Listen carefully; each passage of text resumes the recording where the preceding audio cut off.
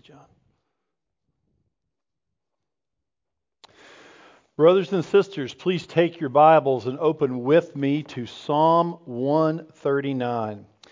This is a psalm that you've already heard from this morning. Lily quoted several verses from this psalm a moment ago.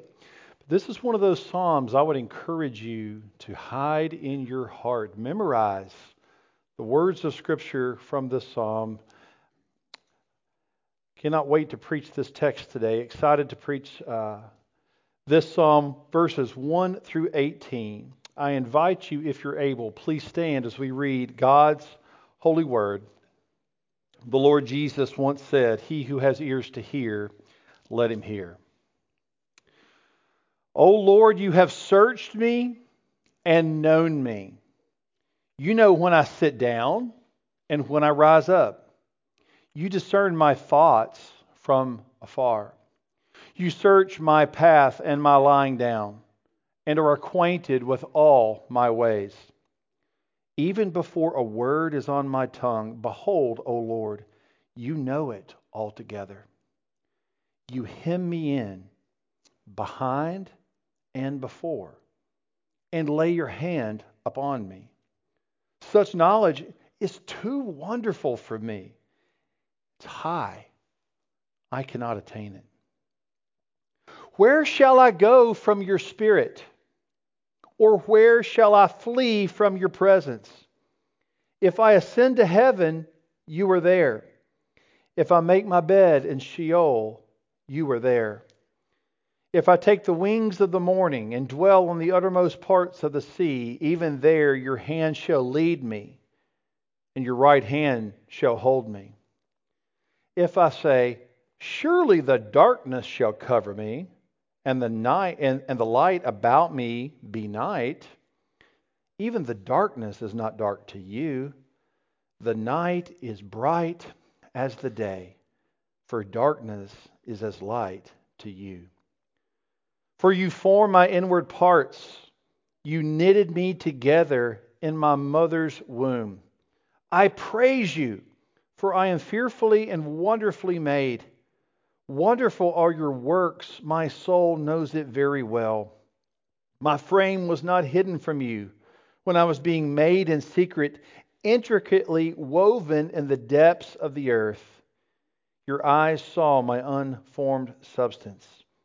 In your book were written, every one of them, the days that were formed for me, when as yet there was none of them. How precious to me are your thoughts, O God. How vast is the sum of them. If I would count them, they are more than the sand. I awake and I am still with you. Friends, the grass will wither, the flowers will fall, but the word of our God, it will stand forever. Let's pray together. Father, as we approach this amazing text, open our hearts and minds to receive it. Teach us about yourself, your omniscience, your omnipresence, and the fact that you are our Creator and that indeed you made us in your image. And help us to see and value life the way you see and value life. And may we submit to your will and your ways, O Lord. In Jesus' name we pray. And all God's people said, amen. Friends, please be seated.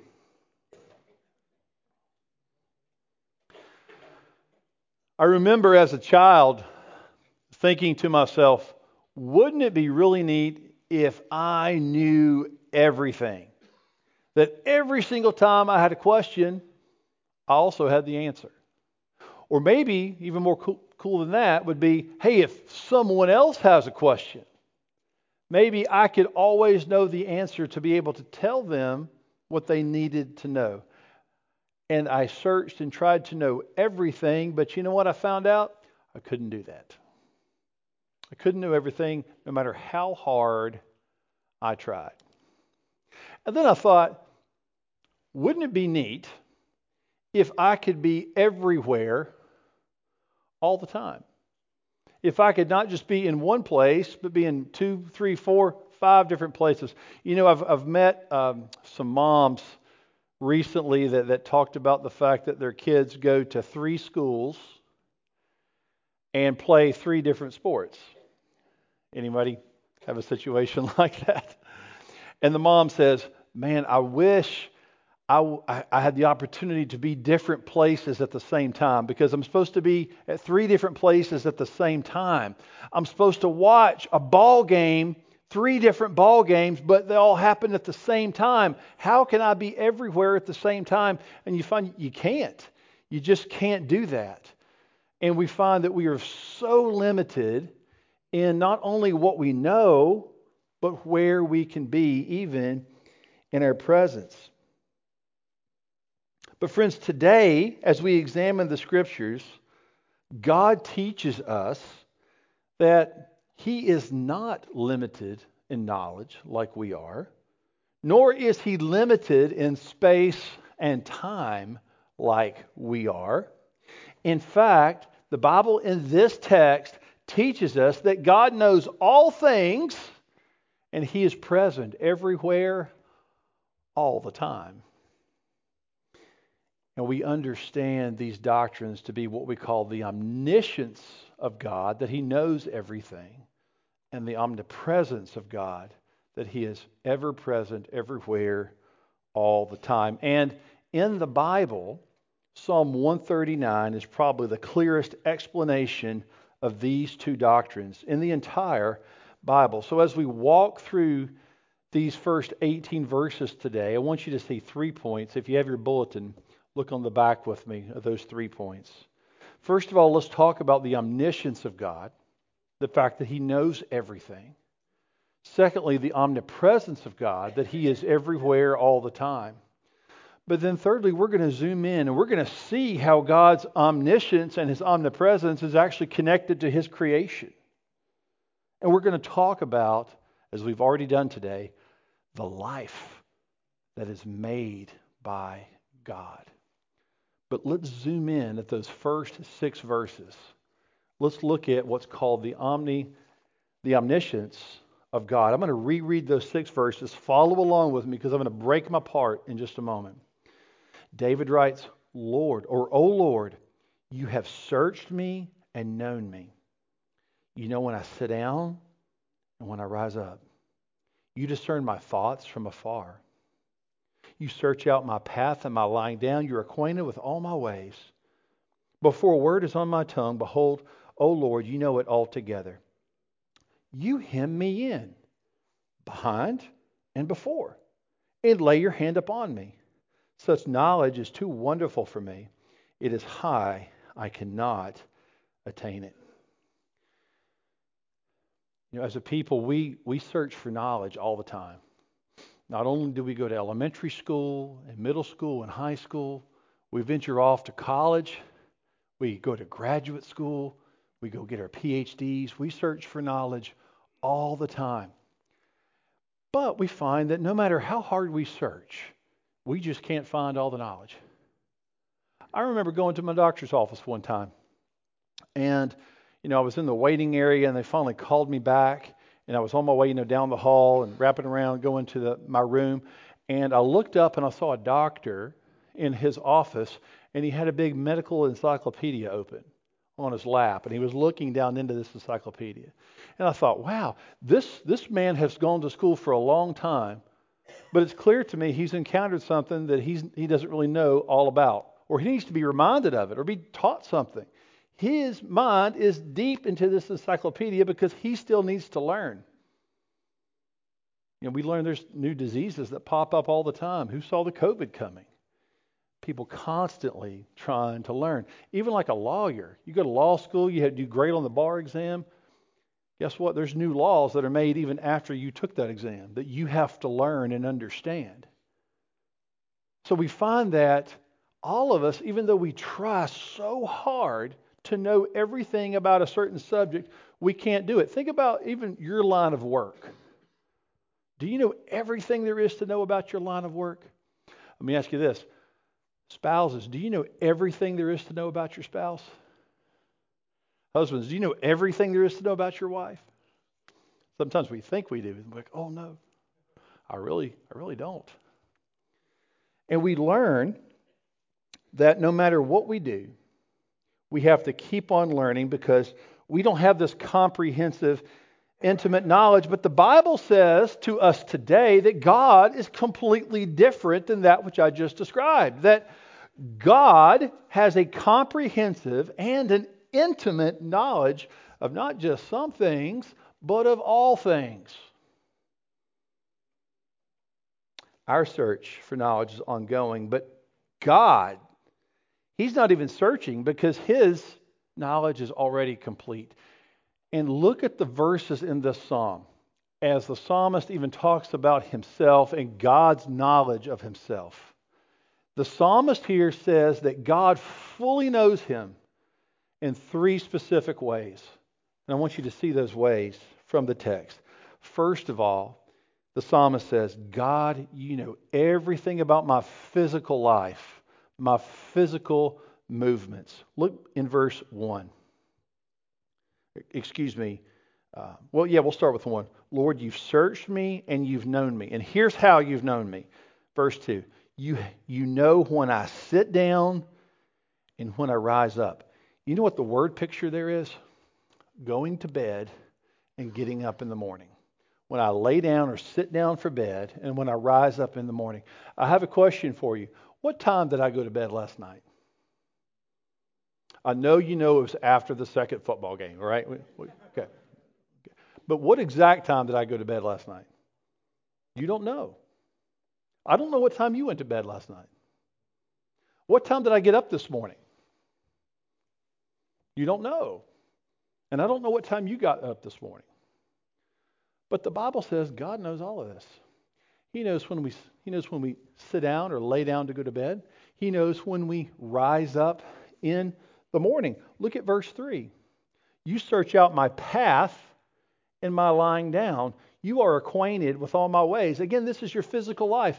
As you go down your path of life, wherever your path takes you, the Bible says God knows that path. And it's not that He's wondering where you are or searching for where you are, but He knows what path you're on. He knows what time you went to bed, what time you got up, and the path that you take that day. He knows your physical life. But secondly, He knows your speech life. Look at verse 4.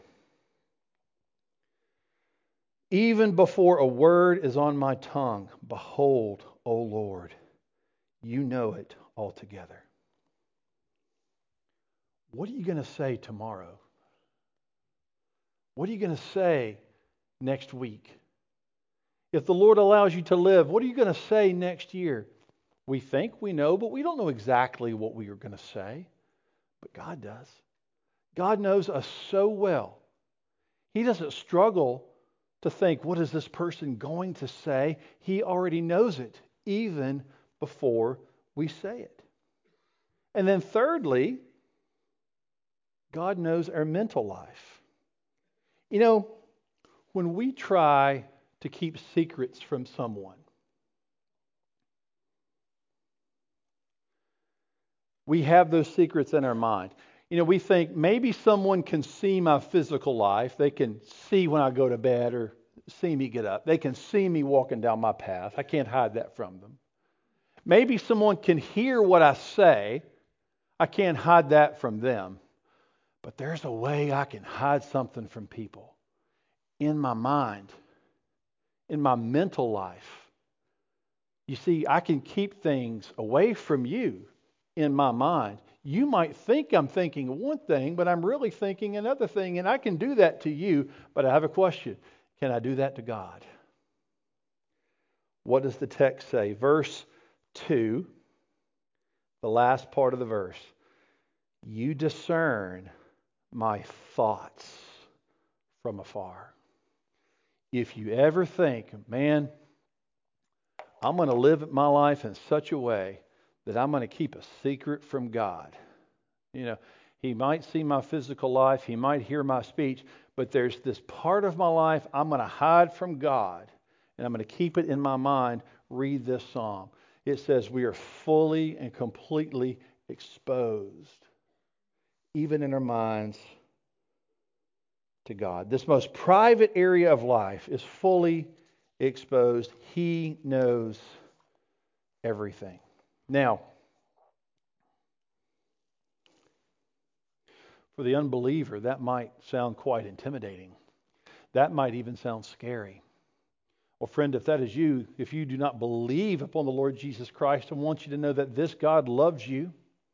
The amazing thing about this God is that even though He knows everything about you, He still loves you. Isn't that amazing? That we have a God who knows us physically, verbally, and mentally. And think about that. He knows us fully, yet He still loves us so much that He came to this earth and died on the cross for us. And for the Christian, this is so encouraging. Have you ever been in a situation where you couldn't say something out loud, but you wanted to talk to God?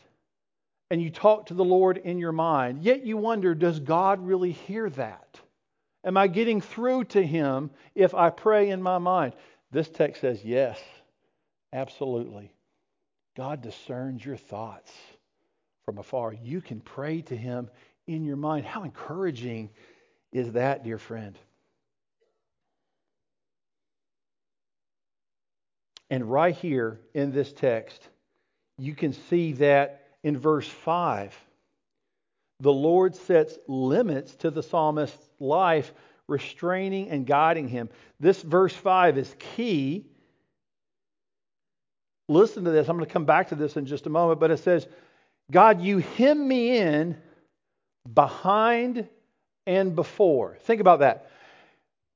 God is both behind you and before you. He knows your past and He knows your future. That is how great our God is. And the Bible goes even further. It says, you have laid your hand upon me. That, Lord, not only are you in front of me and behind me, but your hand is upon me. And then he gets to the end of this first section on omniscience, and he says, verse 6, such knowledge is too wonderful for me. It is high. I cannot attain it. It is high. I cannot attain it. I can remember when my firstborn son was about 4 years old. Blair, I got him a University of Tennessee football helmet. Imagine that. And it was in the top of his closet. And I can remember being in his room with him, and he was a little shorter at 4 years old. But I remember him being a 4-year-old, and he was reaching his hand up, way up in the air. I want the helmet. I want the helmet.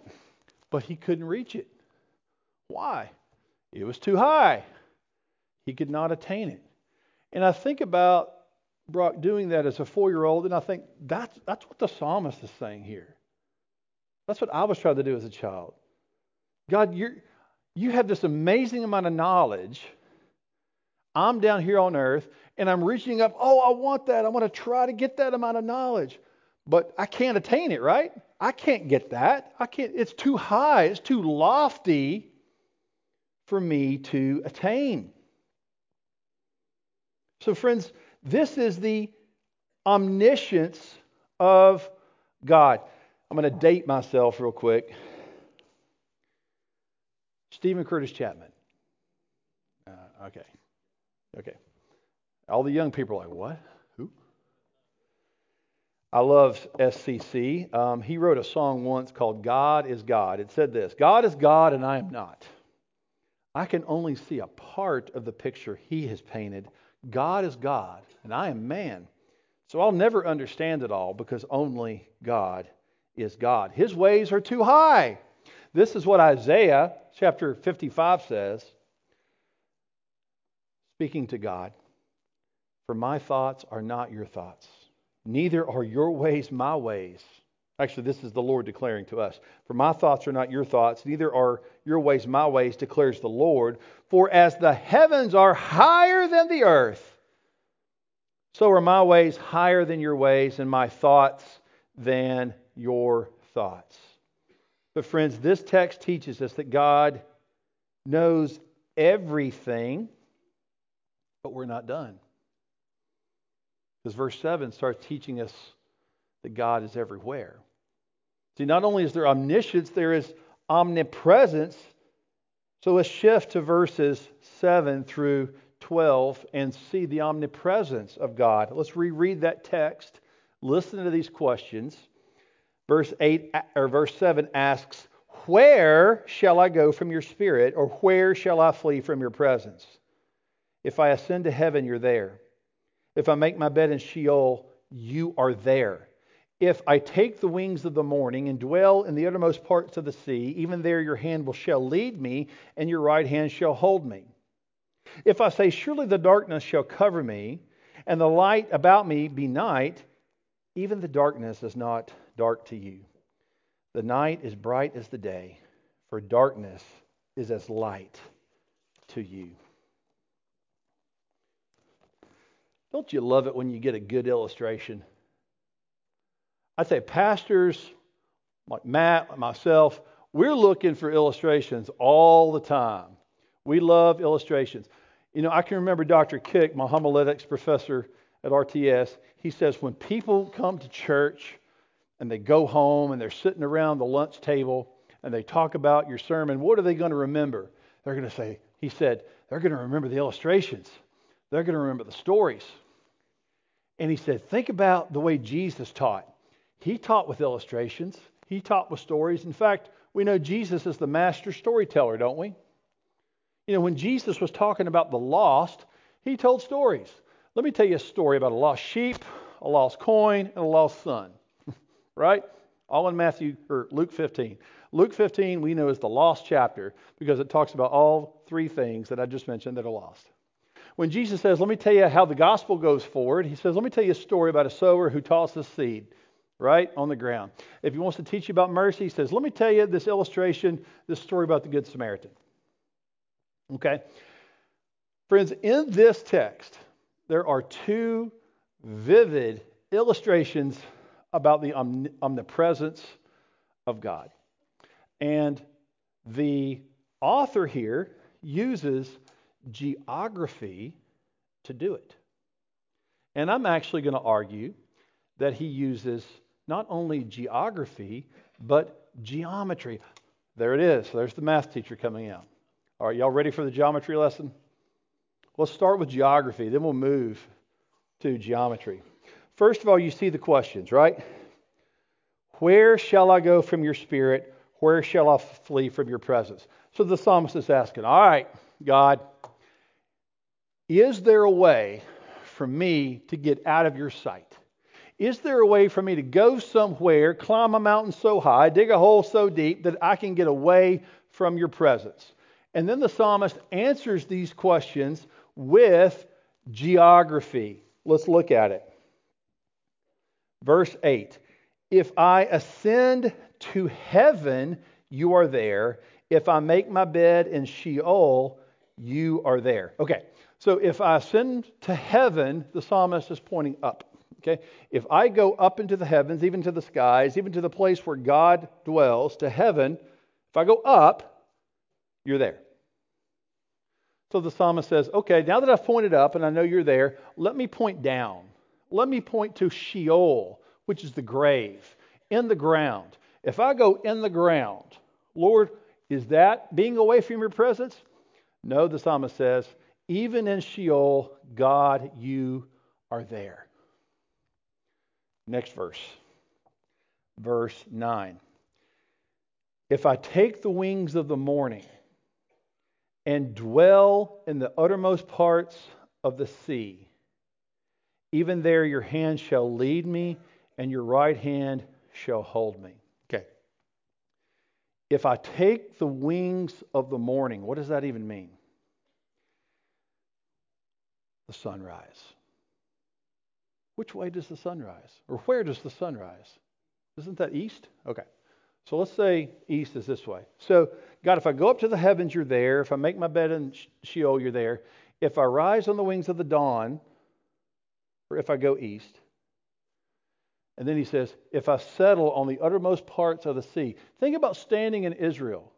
Which way is the Mediterranean Sea? Isn't that west? You see what the psalmist is doing? Lord, if I go up, you're there. If I go down, you're there. If I go east, where the sun rises, you're there, the wings of the dawn. If I go west, if I go to the sea, you are there. Now, that was the geography lesson. Now comes the geometry lesson. Okay, here we go. Here's a box. How many faces does a box have? 6, right? A top and a bottom, a right and a left, and a front and a back. Think about what the psalmist is saying. If this box represents us, we've just learned that we can only be in one place at one time, right? We can only be right here. But the psalmist is saying, if I go up, so notice that there are 6 planes on a box, right?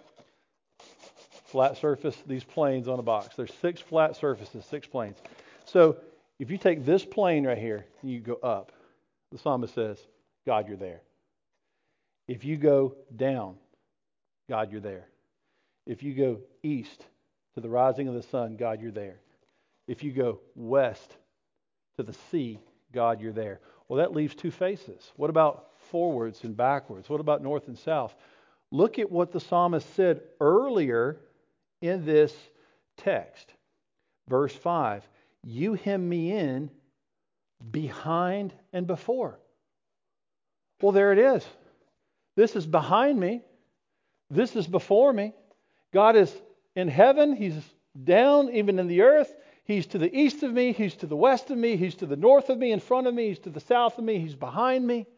All 6 faces are covered. And what God is saying is, while you are right here in this box, you can only be one place at one time. I take all 6 planes and I am there. There is nowhere that you can move that I am not there, God says. I have covered it all. And not only that, verse 10 says, even there, in all of these places, your hand shall lead me and your right hand shall hold me. Think about that. You're in this box and you move up, down, left, right, forward, backward. Everywhere you go, God is saying, you are in my hand and I am leading you, I am guiding you. How comforting is that? We read verses like, the Lord says, I will never leave you or forsake you. There's not a place you can go that you're out of the presence of God.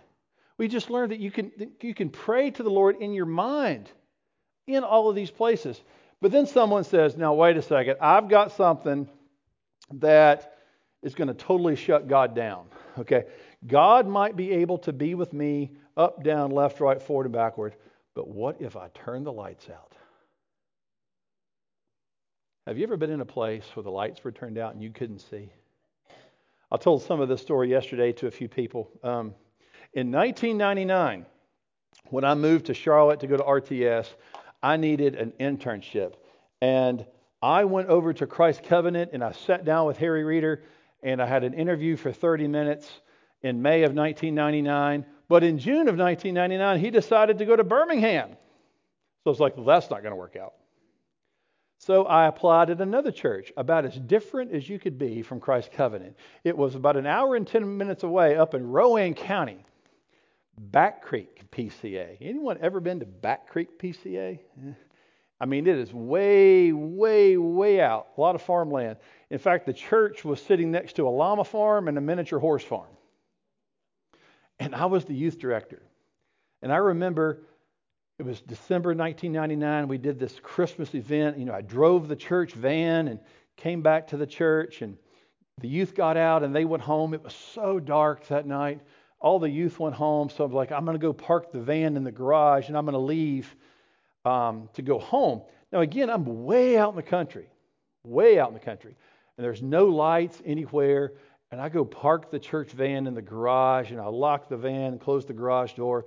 And then I turn the light out to head back to my car. And as soon as I turned the light out, it was completely dark. I mean, completely dark. I put my hand up in front of my face like that. I couldn't even see the outline of my hand. And honestly, I got scared to death. I thought one of those llamas or miniature horses was going to come after me. And I didn't know what to do. And I was pretty young back then, and I didn't have a phone with a flashlight on it in 1999. And the reason I tell you that story is I was so limited. I was so limited by the darkness. As human beings, we are limited by darkness. We're like, okay, if we turn all the lights out, we cover all the windows, we can't see each other anymore, right? We don't know where each other is going to be. And we worry when it goes dark. I watched Sports Center this weekend. There was a basketball game, and in the middle of the game, all the lights went off. You can't continue the game because you're so limited with darkness. So the psalmist says, okay, let's see if these limitations apply to God. Look at it in the text. Verse 11. Okay, God, if I say, surely the darkness shall cover me, and the light about me be night. Even the darkness is not dark to you. The night is bright as the day, for darkness is as light to you. It's funny, just a minute ago I did geometry, right? And now you have English. This is poetry. That's a simile. What's a simile? It's a metaphor using like or as. There it is, verse 12. The night is bright as the day, for darkness is as light to you. Let me ask you a question. Is darkness as light to you? No, darkness is darkness to us, right? But what is it to God? Darkness is light. We can't hinder God by turning off the lights. He knows exactly where we are, dear friends.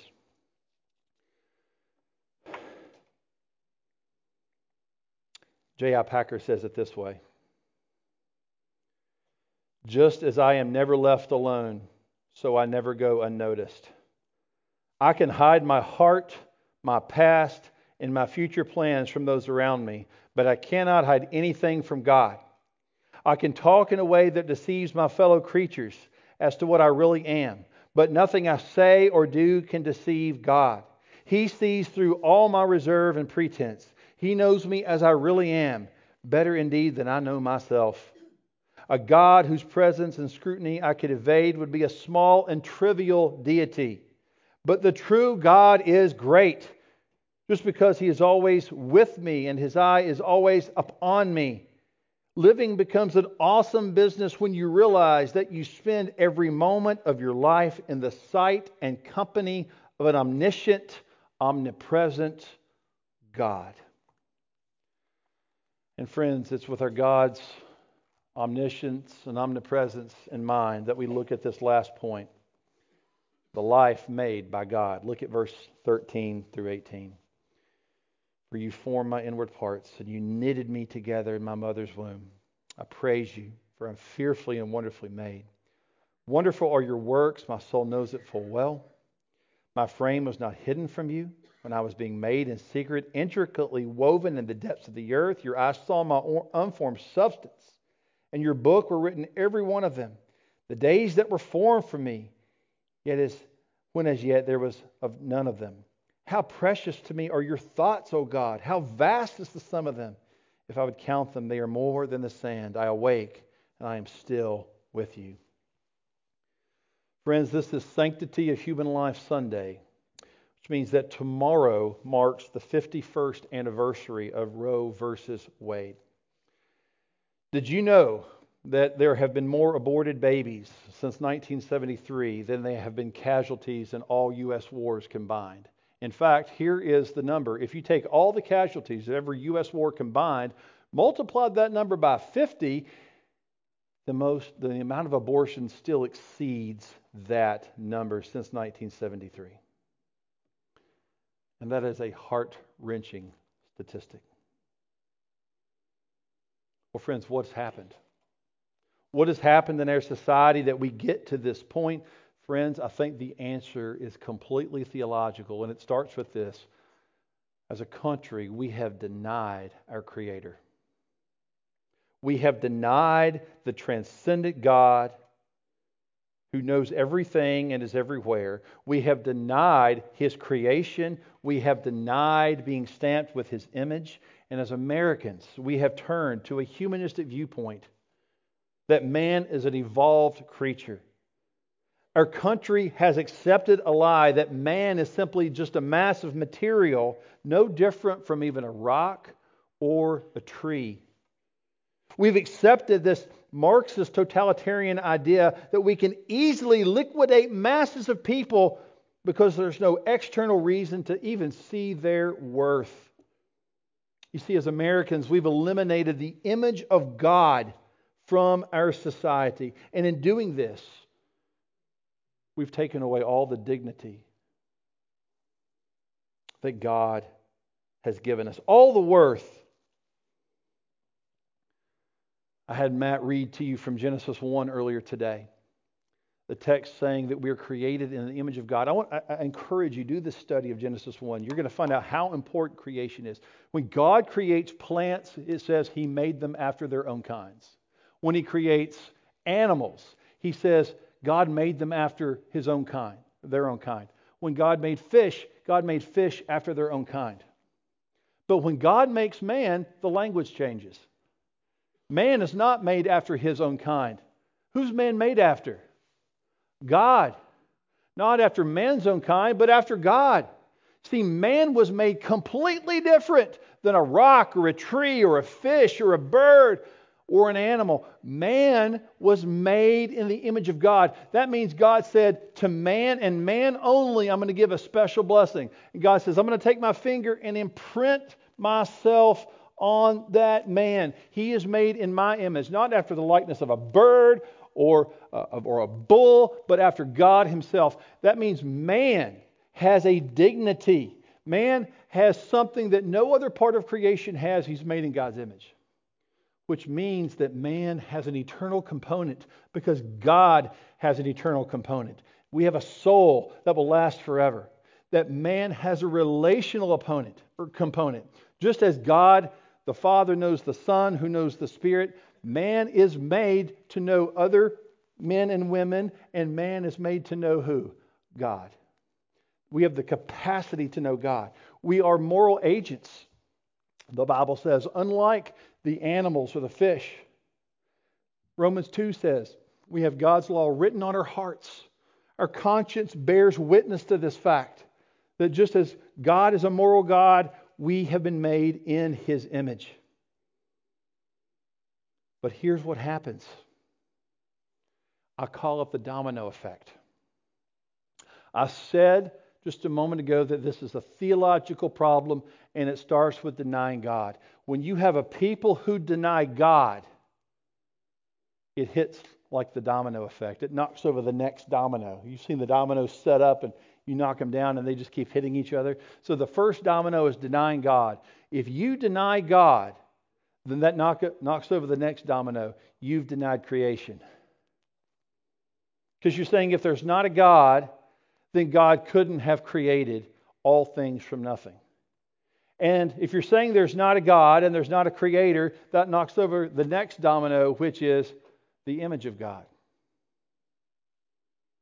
You take that out of the equation. And if you take the image of God out of the equation, what happens? Everything becomes the same. A rock is a bird is a boy. You take away the dignity and the honor that God Himself has placed on humanity. You take away, friends, the image of God. You take away all the worth, the value, the sanctity of life. And you're left with a country that loves abortion. That's why Genesis 1 is so important. Understanding the way you're created is so important. That's why Psalm 139, this text that says, not only does God know us, not only is God everywhere, but this God is so intimate that He was in the mother's womb, knitting this child together, forming this child in the depths of the earth, which is the mother's womb. And this child is fearfully and wonderfully made in the image of God. And because that child is made in the image of God, that's what gives that child the worth and the dignity and the honor to live. Human life is wonderful, dear friends, because it's an expression of God's image. This text teaches us that life begins in the womb. The child is known by God even before he or she is born. So friends, how do we conclude this morning? What can we take away this morning? Let me start with Proverbs 24, verses 11 and 12. It says, "Rescue those who are being taken away to death. Hold back those who are stumbling to the slaughter. If you say, 'Behold, we did not know this,' does not he who weighs the heart perceive it? Does not he who keeps watch over your soul know it? And will he not repay man according to his works?" Friends, this is why we are a church that rallies behind things like Love Life. This is why we are a church that stands from this pulpit and says, let us be a house of refuge. Let us come alongside people who maybe you have an unexpected pregnancy, and let us love you and walk with you through this. We are all sinners in need of grace, every single one of us. And let us walk beside and love people and care for people who might have that unexpected pregnancy. Have you ever been to Love Life? If you haven't, I encourage you to go. 40 weeks out of the year, they gather in Charlotte, in your home city. And they gather with three purposes: to be present, to praise the Lord, and then thirdly, to pray. The 3 P's. Be present, praise, and pray. Take this to the battlefield of prayer. Let us fight even for those who can't defend themselves. This is why we are doing what we're doing here at Redeemer. We're going to have opportunities even this year for us as a church to go down there together. Feel free to even go down on your own every Saturday for 40 weeks. Even, I think they end up in November, is week 40. But we are a church that fights for life and for people to have the gospel. Because this text says that God knows everything about us. We can't hide anything from Him. If we try to reach up and grab what He has, it's too high, it's too lofty. This text says we're never going to escape God's presence. Whether we go up, down, left, right, forward, or backward. Even if we turn the lights out. Right? This text says that God created life in the womb in His image. If you don't know Jesus Christ as your Lord and Savior, this text might scare you to death, quite honestly. Because now you know you stand before God, who knows everything about you. You can't escape His presence. And maybe you find yourself in a situation where one day you had an abortion. And this is a scary thing. Well, friend, if that's you, I want you to know that there is good news from the Word of God. That Christ loves you. He died on the cross for you. And He wants to bring you to Himself that He might forgive you and restore you. And give you a new name, give you a new heart, and bring you into His kingdom and to love you.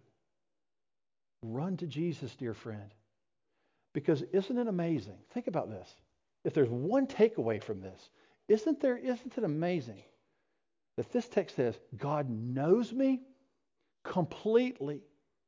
He knows all my nastiness, my dirtiness, my disgustingness. God knows me. He never leaves me, no matter where I go. Yet He still loves me. Isn't that amazing? God knows me, yet He still loves me. He loves me so much that He wants to bring me to Himself through Jesus Christ that I can even pray to Him in my thoughts.